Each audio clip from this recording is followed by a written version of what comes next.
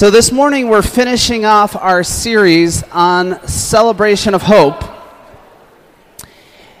And I want to tell you a little story by way of introducing our special speaker this morning. When I moved from Los Angeles to Kentucky in the late summer of 1995, I was told by somebody in California I needed to look up a couple missionary couples because that's what I was going to study. And you needed to connect with a couple missionary couples. I was given the names.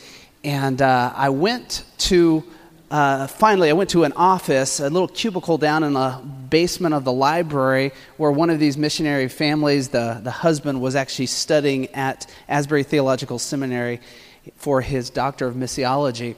And I knocked on the door to meet this person. And when he opened up the door to meet him, my eyes first fell on a photograph of him and his daughter on the mantle or on the bookcase behind him. From that point on, I didn't care about meeting him. I just wanted to figure out how to get invited over for dinner so I could meet that daughter, is what I was interested in. Little did I know, though, that this man studying for his Doctor of Missiology had just got up off his knees praying for his daughter, the one in the picture's husband, because they were headed to the mission field later the next year. And that's how the Lord brought my connection with who would later be my father-in-law and meeting my wife. And over the years, it has been it's been pretty amazing to be able to be close enough to him in the proximity to be able to witness his example of loving people and passionate about seeing people come to know the Lord. It's amazing. In fact, I don't know anyone else in my life who is as passionate about that, and it bleeds out in all that they do. And so it's an honor this morning for me to be able to invite him to come speak with you. Now, I call him Dad, but his full title is actually Dr. Robert Bickert. He received his Reverend Dr. Robert Bickert. Whew. Any other titles? And he received that Doctor of Missiology in 1996, that year, and just a few months later, Sheree and I actually married, and then they headed out to the missions field. And it's amazing. He's a graduate of Asbury Theological Seminary twice, and then Asbury College, which 3 times, goodness, and a graduate of Asbury College, and which is great because you did that in like 1896, I think, was the graduation year for that. And then, so he stayed very consistent over the years. It's amazing. But he's been in ministry 50 years. Can you imagine 50 years he's been in ministry and in missions work for the last 40 years of his life. You can probably throw a dart at a map and he's been somewhere pretty close to where your dart will land in serving in missions. And over the last 2 weeks, we've talked about education, we've talked about hunger, but can I let you know that the core of everything we do from a missions perspective is wanting to see people come to know Jesus Christ as their Savior. Everything we do, every handout we give, every person we put on the ground, everything we do, we want to see people come to know the Lord. In fact, you may be sitting here right now this morning and you don't know the Lord yet. You're a mission field. We would want you to see Jesus as your personal Savior and the life that it brings. And the reason I asked Dad to speak this morning is because that's the core of his heart. And so would you welcome Reverend Dr. Robert Bickert as he comes and shares with you about the gospel.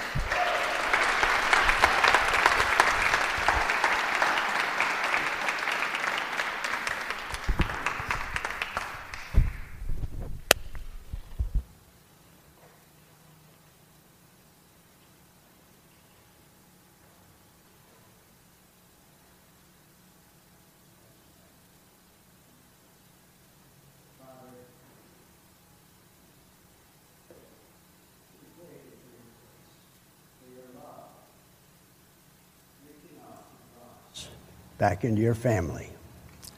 And you've called us to be your ambassador, to lift you up so others could see your love and come to know you as a Father, as a Savior through your Son, Jesus. So we commit our time to you this morning. You would open our eyes, you'd speak to our hearts. You'd help us to see our responsibility. In Jesus' name, amen. I will never forget my first mission trip. I was a sophomore in college, between my sophomore and junior year. It changed my life. As our group of Men for Mission laymen left the airport in Port-au-Prince, Haiti after dark, I remember the smells and the sights that greeted us on our trip north. A strong smell of smoke and rotting garbage piled along the side of the road. The roadway dotted with little flaming kerosene lamps setting on tables that had food and other things for sale. I can still see a man kneeling there beside the curb, washing his face in the water that ran down the street. Oh, Lord. The road was filled with people walking, things carrying on their head, heavy baskets, barefooted, donkeys carrying their loads, walking along beside them. And as we weaved our way north, up and over the mountain trail, I saw the small shacks that people were living in. The poverty issue shocked me. I was a pre-med student, so I worked in the clinic, sharpening needles and giving shots right here. I saw the long lines waiting to come for a shot, a pill. They had moved me with compassion on them. After I returned to the States, for many months, I prayed for shoes for the Haitians. Between my junior and senior year, I took a second trip. This time I took an instrumental trio with me to Haiti. Occasionally we could hear the voodoo drums in the night. We witnessed the bondage of voodooism, mixture of African and Roman Catholic religion. Haitians lived in darkness and in fear of the witch doctor and demon possession. These exposures to the poverty and the great human need impacted me deeply. It changed my value system. I began to ask, Lord, what is really important? Lord, how can you use my talents and gifts for the greatest advantage for eternity? I looked to Jesus, my model. What did I see? God so loved the world that he gave his only begotten Son, the first missionary from heaven to earth.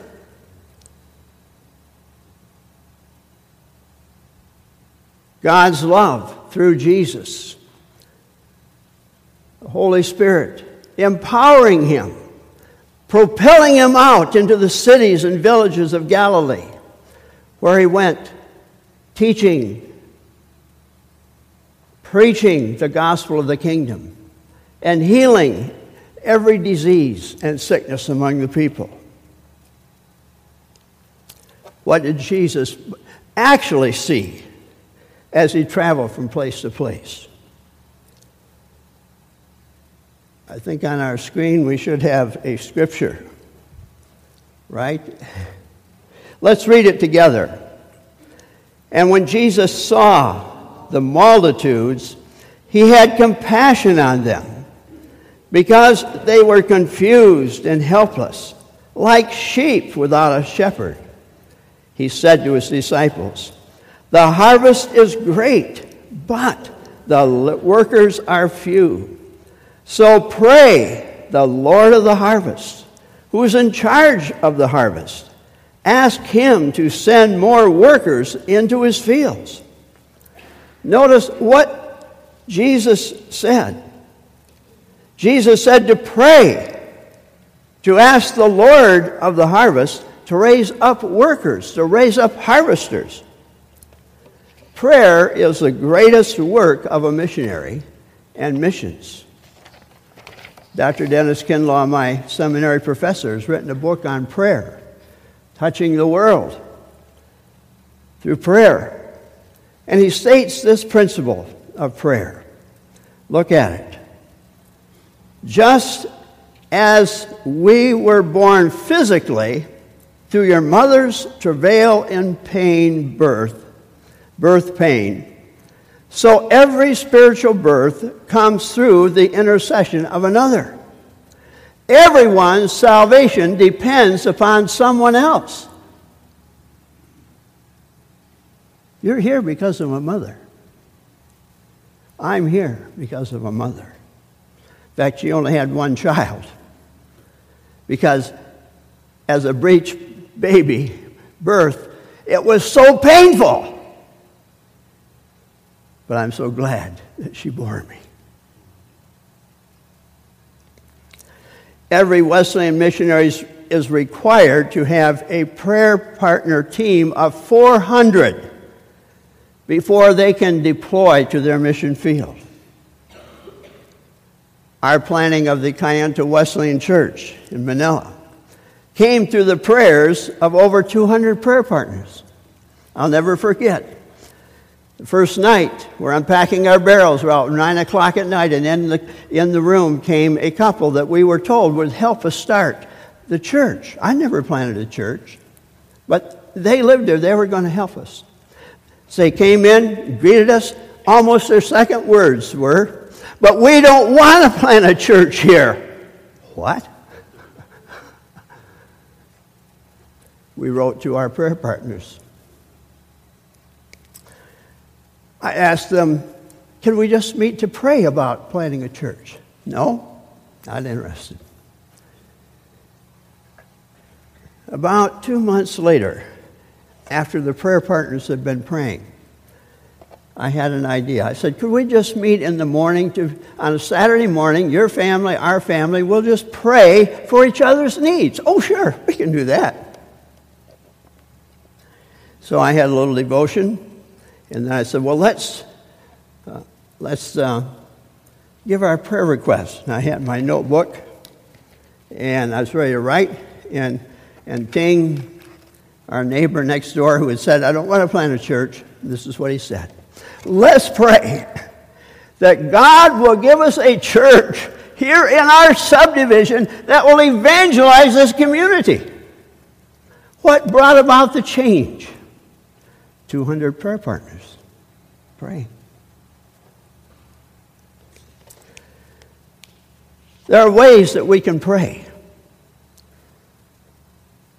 Let's look at it. We've got it here on our... Is that incorporated there? Okay, ways we can pray. Number one, notice. We can participate in a 40 days of prayer for the major cities of the world from Ash Wednesday, last Wednesday, through Easter, through this organization, Waymakers. Next line there.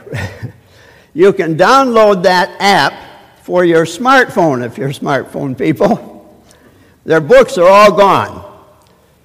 No more books, but you can get the app. Then the second way, you can also subscribe to Praying Through the 1040 window at www.win10/40.com. Now, what is the 1040 window? We had a video. They have a video, wonderful video, right there on their page that takes you through the 1040 window. So if you just click on the page, you can walk through, but we could not download it. But the 1040, do we have that on here, the map? Did that come up? Yeah, okay. So you see the 1040, 10 degrees below the equator, 40 degrees above, goes all the way across northern Africa, through the Middle East, through Asia, into the Philippines. The 1040 window, we've got the statistics here, I think, right? Okay, let's go to the next one. Notice, The 1040 windows, we've given the directions where it's found. But what is in that 1040 window area? 69 nations across this area. Nearly 4 billion people live there, including 90% of the world's poorest of the poor. It is estimated that 1.6 billion of these people have never had the chance to hear the gospel of Christ even once. The seat of every major non-Christian religion, Islam, Buddhism, Hinduism, animism, atheism, Sikhism, is headquarters in this 1040 window. 2/3 of the world's population, 4 billion, live in these 68 nations in the 1040 window. Why is it important to pray? Well, there's a number of reasons. But remember, what did Jesus say? Number one, pray for the Lord of the harvest. God our Father who created us to raise up harvesters for His harvest. Is this a harvest field? So how will they harvest? What are the means of harvesting? Jesus set an example of harvesting. How? By teaching the Word, education. By preaching the gospel of the kingdom. And by healing and casting out demons, ministries of compassion. The Bible says, the entrance of your word gives light. Light to bring Haitians out of darkness of Voodooism. I changed my major from pre-med to ministry. I felt the Holy Spirit leading me across the street to Asbury Theological Seminary to prepare as a harvester through teaching and preaching ministry. Kay graduated from Asbury College with a degree in elementary education. In 1970, we departed for the Philippine Islands. It was a wonderful privilege. It was so exciting for us to arrive at this particular time, to see the impact of the gospel upon these 7,100 islands. From the first church planted by a converted Catholic sailor, U.S. Navy, came back to his home church. Can you get this? On the U.S. Navy ship. He got off in San Diego for some, just walk around. And what did he walk into? A Salvation Army playing their gospel bands on the street. God spoke to his heart. The next night he went back, but they weren't there. He looked around. He found their little chapel. He went in, gave his heart to Jesus. Resigned. Well, he didn't resign. He got out of the Navy as soon as he could. Took classes for laymen in his church. A little pilgrim hole in his church. And then God called him back to his home place. I've been in that place. 1932, right there on the cornerstone. Thrilling story. To see the work grow from that point. And while we were there, to see it move and become the largest membership and the first general conference outside of the United States in 1989. In 1972, Kay and I were at our Bible college down in Mindanao. There was a family there that were commissioned. God had called them to go back home to the root of Islam. Dan and Deling Pantangan, we prayed for them and their family. Said goodbye, so we waved as they left. Drove out.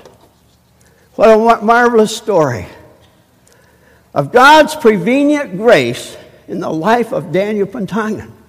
As a little boy, growing up on the island of Basilan, a small island in the southern part of the Philippines, he had a hunger to go to school.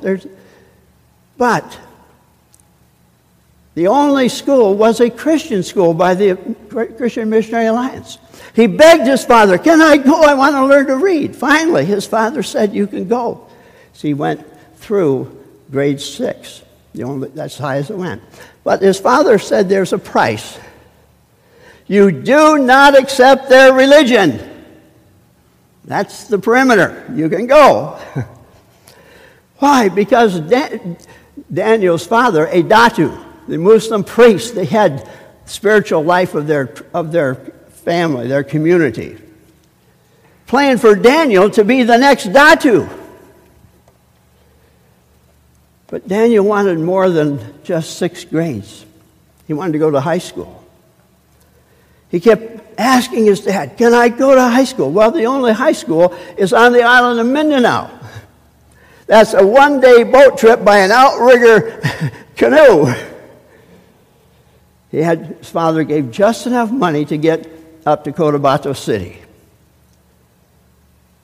But the high school, located in the city of Quimba, is way down around the coast. Not enough money to get there. So Daniel, hoping for a miracle, would go out on the barge. I'd go out on the dock where barges were loading and unloading every day. No money to go on down around the coast. But one day, a man walked up to him and said, "Where do you want to go, son?" "I want to go to Quimba." "Well, I'm from Quimba." He said, "If you'll help me load my things, what I've purchased for my store on the barge, I'll take you with me." Because he saw a New Testament stuck down in Dan's pocket.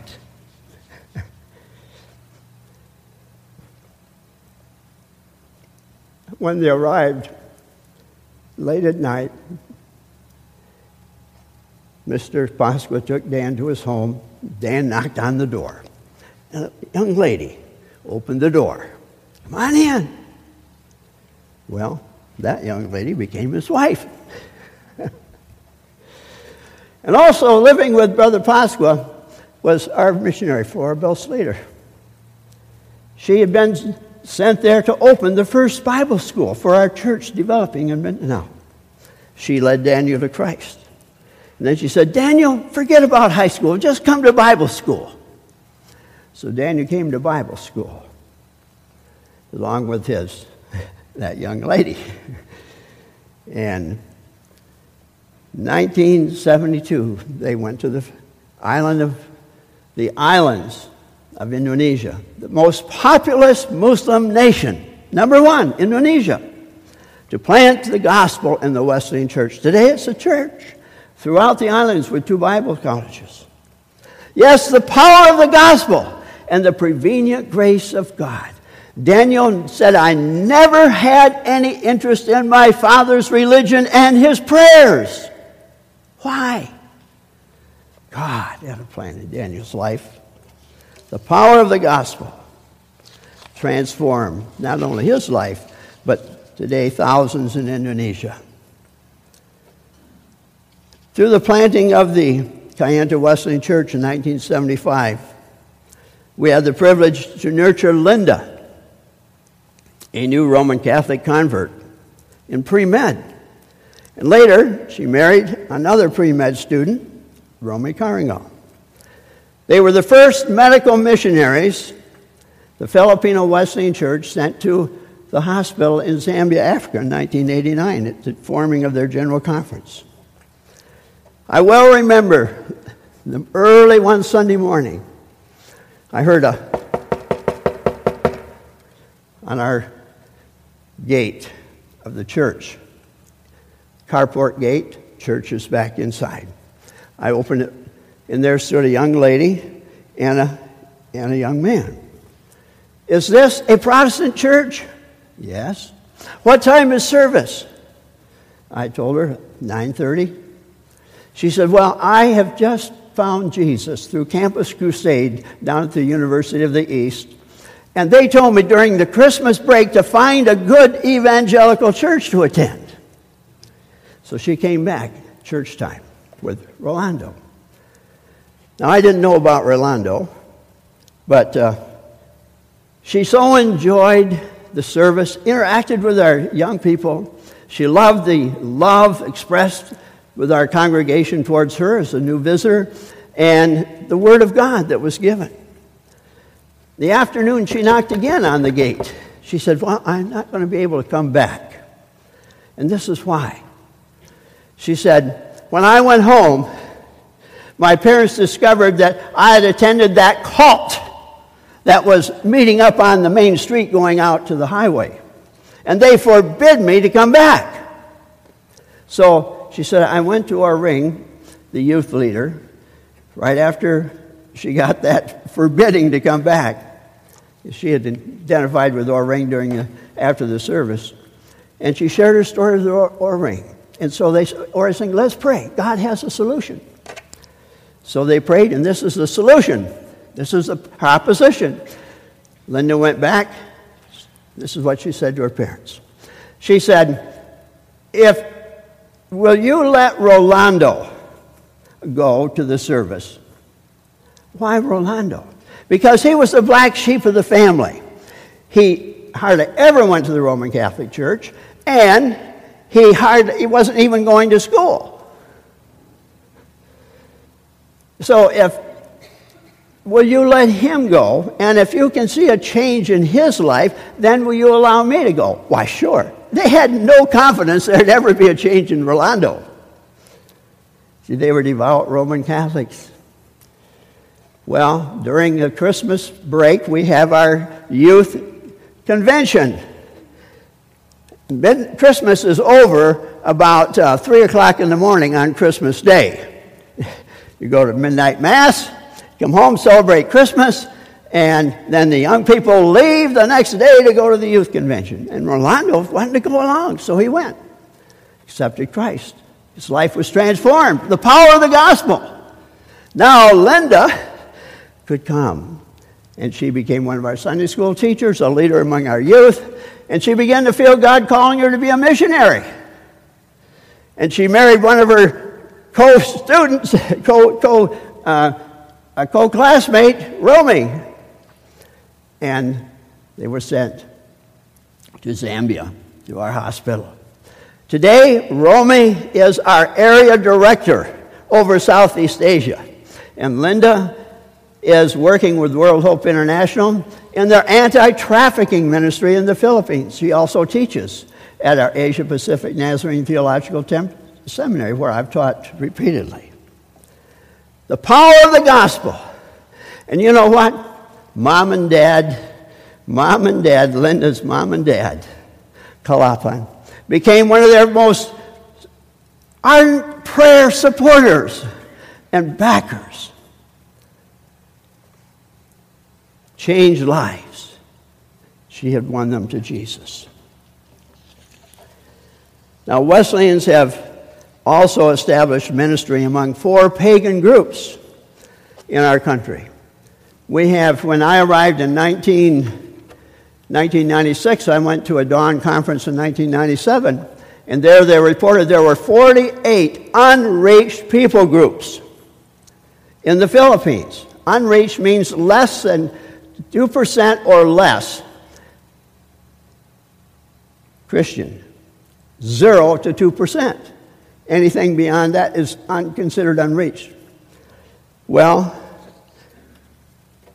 we reached out to the Balaans in Mindanao. We reached out to the Mungyans in the island of Mindoro, reached out to the Negritos, and to the Igorot tribes. There's 5 major Igorot tribes. The power of prayer. Here's the power of prayer, praying through the 1040 window. We're in that 1040 window. Beginning in the mid-90s, prayer through the 1040 window when I was in seminary was beginning in the early 90s. We prayed for a month through that window. Millions of people are praying around the world through this window. I could share many statistics, but this is what I saw happening in the Philippines.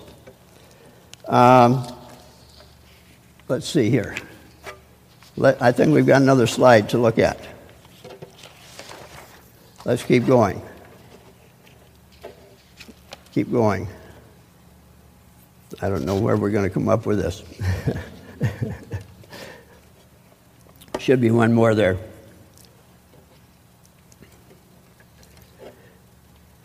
Yeah, keep going. Well, I don't know. What? No, it's not showing up down here. That's the problem. I'm sorry. Well, you've already run down. Can we back it up? Is there a way to back it up? Because I want to talk about right there. Stop right there. In 1997, I was asked by one of our pastors who had been DS up in this northern area of Luzon. He said, we have a group of Negritos. These are the original Filipinos, the original ones to come to the island up from Papua New Guinea. Short, black, kinky hair, very dark skin. There are pockets of these people all over the Philippines going by different names. But, so, said, we want to start work among these people. And just over here on the far right over here. That man, Brother Gunaban, we taught his daughter in Bible college. And she would tell us, she said, my grandfather has a head axe with 5 notches. A notch for every head. That's Brother Gunaban's father right there. And one of our students, Brother Delphin, now pastoring in that area. So we went back. Oh, it's a marvelous trip. Don't have time to tell you all that story. But we opened the work among the Negritos. Joanne Lyon with World Hope International had a tremendous impact. She played with all of these tribal groups in establishing schools through sponsorship of children. World Hope for Children sponsorship, $40 now a month. That pays for their education, their medical, their clothing, and nutritional needs. So to go to school, number one. Books, uniform, everything in school. So we were able to start schools. Many of these areas, illiteracy. There are no schools. People live in the mountains. They move from place to place. Well, this was true of the Negritos. Slash and burn. Move from place to place. And they live far back in the forest. What do they live on? Roots, berries, whatever they can get. Sometimes one meal a day, if they're lucky. Many times no meals a day. When we arrived on this trip, I sat across in the little place we were having service from a lady holding a baby. I was told this was the first child that lived. They had buried 9 children before this one because the mother has no milk. Well, now because of the sponsorship and children going to school, World Hope International helped us establish about 200 out of a group of about 2,500 that live in that area, a center where they've moved in, homes have been built for them. Now they know how to plant gardens, how to raise sheep, how to raise goats, how to raise pigs, how to raise chickens, how to raise bananas, and the mothers have plenty of food and plenty of milk, and now there are plenty of children. Previously, they spent their money, whatever they could get, out of selling monkeys and pigs and flowers and rattan in town to buy beer, alcohol. Now the merchants say, what's happened to these people? They're well dressed, their hair's combed and clean, and they buy what? Rice, number 1. Coffee, number 2. And sugar for their coffee, number 3. Transformed by the power of the gospel. I've been up there. It's a marvelous story. I got a PowerPoint. I can show you the whole thing. It's a marvelous story because of the power of the gospel. It's no wonder that Paul said, I'm not ashamed of the gospel because it is the power of God unto salvation. The gospel is the power of God to transform. Well, I think we're running out of time. But we'll look at one DVD, and then we'll close. Got more to go. But what's the background on this presentation? Right from the Congo, used to be called Belgium Congo, right? When Willis and Thelma Braun were missionaries there back in the 50s. And they noticed the condition of the churches that had been planted. Let's keep going here. And we want to see this one slide. Keep going. Let's see. No, I'll just tell you the story. We're kind of out of sync. So he noticed that out of 60,000 villages in the Congo at that time, 40,000 churches when they arrived, 1960. By 1980, there were only 14,000 churches.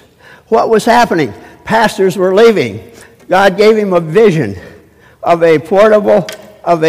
establishing a Bible school training system called Portable Bible Schools.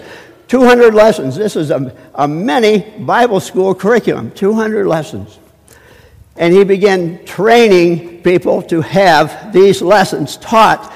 And so by the year 2000, they now have, back up to 40,000 churches, they have doubled their output.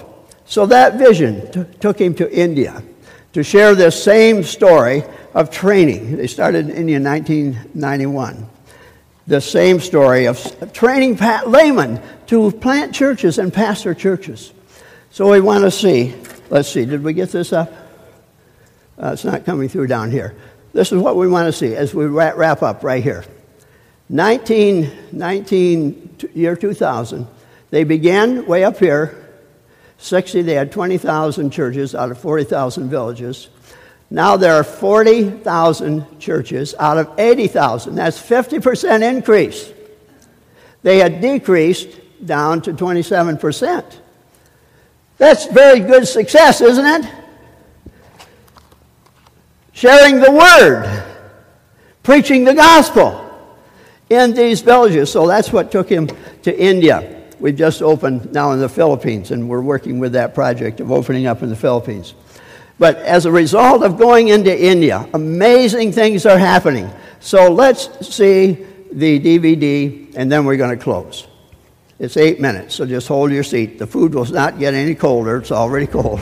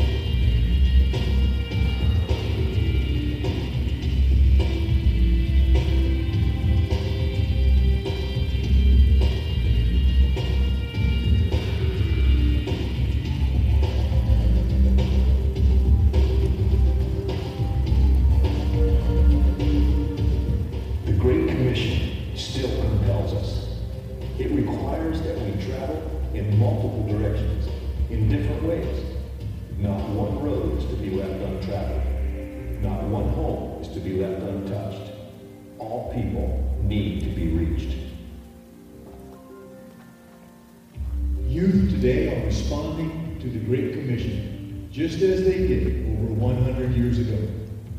They embraced the tremendously difficult calling to evangelize the world in their generation. In the fall of 2009, ER held a youth conference in Nagpur, India, in conjunction with our partners there. Over 800 gathered from all across that great nation, and they were challenged with this tremendously difficult task. When commitments were made, over 600 said yes to Christ and his great commission. 9 different speakers painted every possible scenario.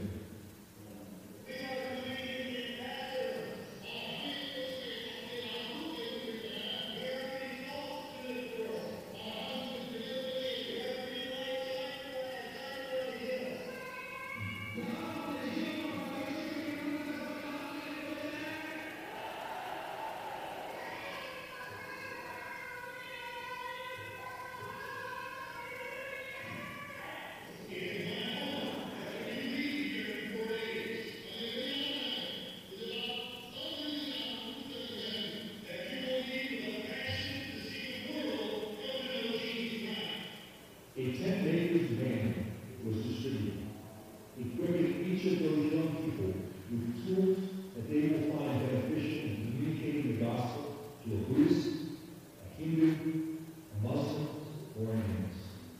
Teach them that when they go as missionaries. It is true, they're students, but they go as missionaries. Since that time, more and more youth conferences have been held in Georgia, in Utah, and yet we vision many more. This movement will raise an army of tens of thousands of volunteers to literally finish the task, no matter how high the cost.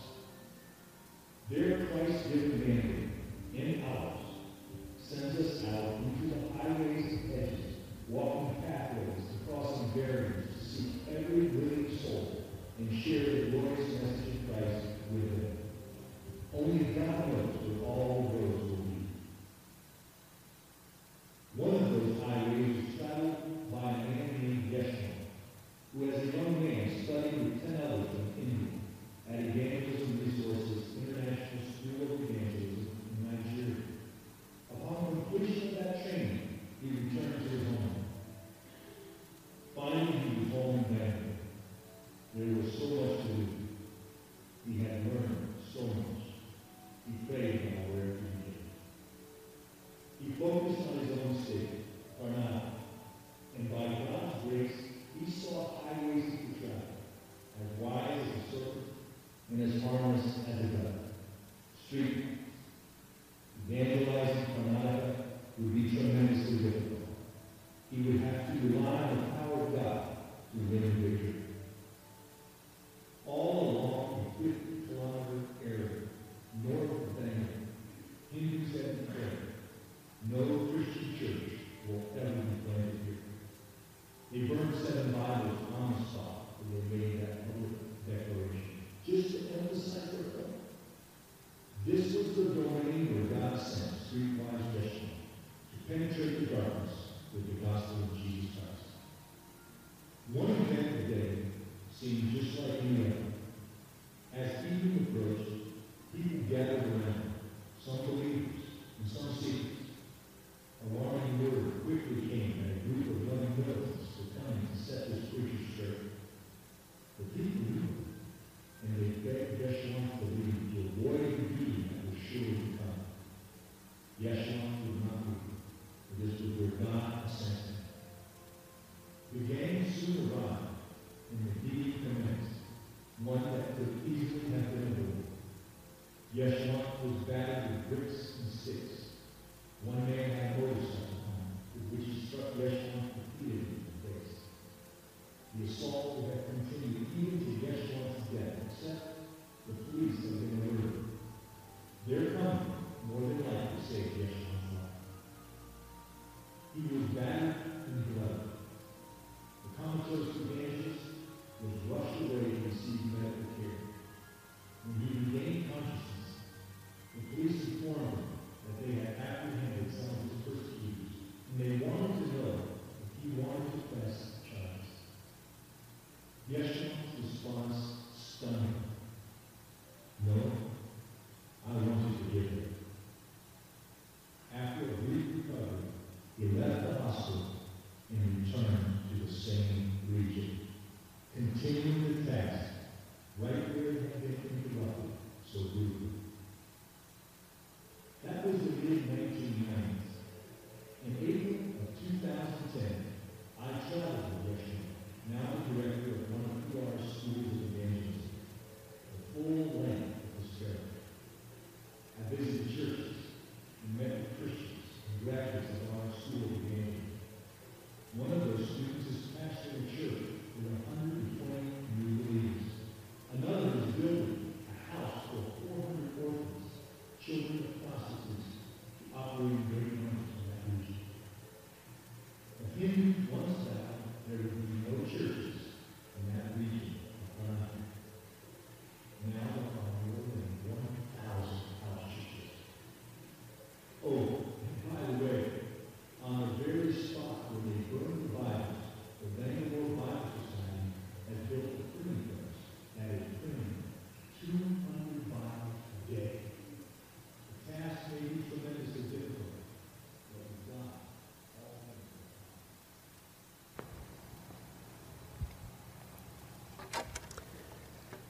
Let's pray. Father, we remember Jesus said to pray. You would send out harvesters into the field. We thank you for the bronze you sent to be harvesters in Africa, now in India, now in the Philippines, in 19 countries where they're raising up harvesters for the harvest. And we praise you for the power of the gospel to transform lives. Father, I ask that you would search our hearts. Can we ask ourselves this morning, am I willing to be a harvester like Yeshua? Today, over the 11,000 who have been trained through this Tent Makers Manual week training.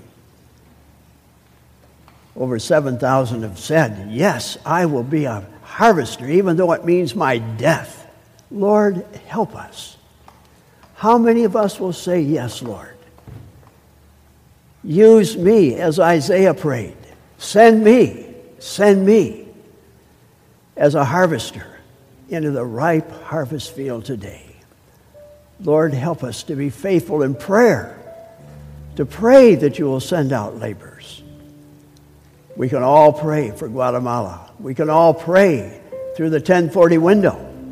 Lord, help us to be faithful so that when we stand before you at the final judgment, we will hear your good, well done, you good and faithful servant. You have been faithful to what I've asked you to do. Enter into the joys of our Lord. Thank you for your faithfulness to us, Father. In Jesus' name, amen.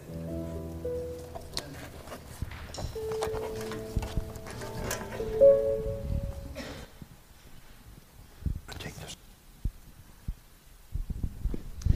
Can you just thank Reverend Dr. Dad sharing with us today? So I'm just interested to know, for you that are here, where will you go this week with it? Where will you go and share the gospel? It might be across the cubicle, across your street. Maybe it's somebody who you live with in your house. But it's a great opportunity to share. And there might even be some of you that the Lord is pushing and prodding you to step out on the mission field. For those that are going on the short-term trip with Guatemala, but there may be something even further for you. And I would ask you to just commit that to prayer now, because the Lord can already open up doors for that to happen in your life. And we want to be part of it as your church family as well. Well, now's the time where we're going to take our compassion offering. We've been talking about it a few weeks, and basically over this period of time where we had a week of solidarity and ate rice and beans for a week and saved back some grocery money, or whatever else the Lord has put on your heart, this is time for us to step out in compassion to give, to sacrificially give to what the Lord is doing in Guatemala, in the area that we're headed to later this year. So I want to encourage you to do that. Now, if you follow our giving numbers, you'll know we also need to continue our weekly tithes and offering. And God has already spoken to us about this in His Word, telling us, be faithful and disciplined in your weekly giving. You follow the numbers, and we're probably about $5,900 away from meeting this month's budget. So we ask that you give out of obedience to your tithes and offering this week.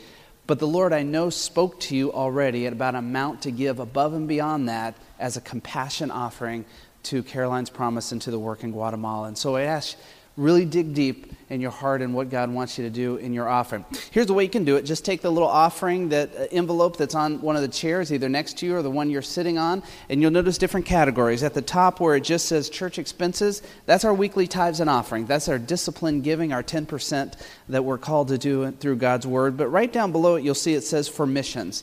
And that for missions there, that is our compassion offering this morning. That will go 100% towards the work in Guatemala. And so whatever you put in, just mark that on mission. So you can use those two lines, put the whole amount in the envelope, use those two lines to distinguish what it is you're giving this morning. So have I stalled enough time for you to get your checkbooks ready and all that rolling? All right. Good. Very good. So we're going to ask our ushers to come forward and to receive that morning offering. And then we're going to go out singing one more. We're going to ramp it up and enjoy the Lord in this last song. Enjoy our guest up here leading us as well. And then immediately when we're done with that song, Leslie's going to pray for us and for the meal. And then you can go ahead and get in line and enjoy the meal over there. And you can move the chairs kind of however you want to sit however you'd like in the inn. And we will have racks out, so when you're headed out and it's time to go home for the afternoon, just take your chair and throw it on one of those racks, and that'll help us in the tear down. So, all right. Well, our ushers are going to come. We're going to receive our morning offering and our compassion offering at the same time. And why don't you stand with us, and we'll go out singing one more.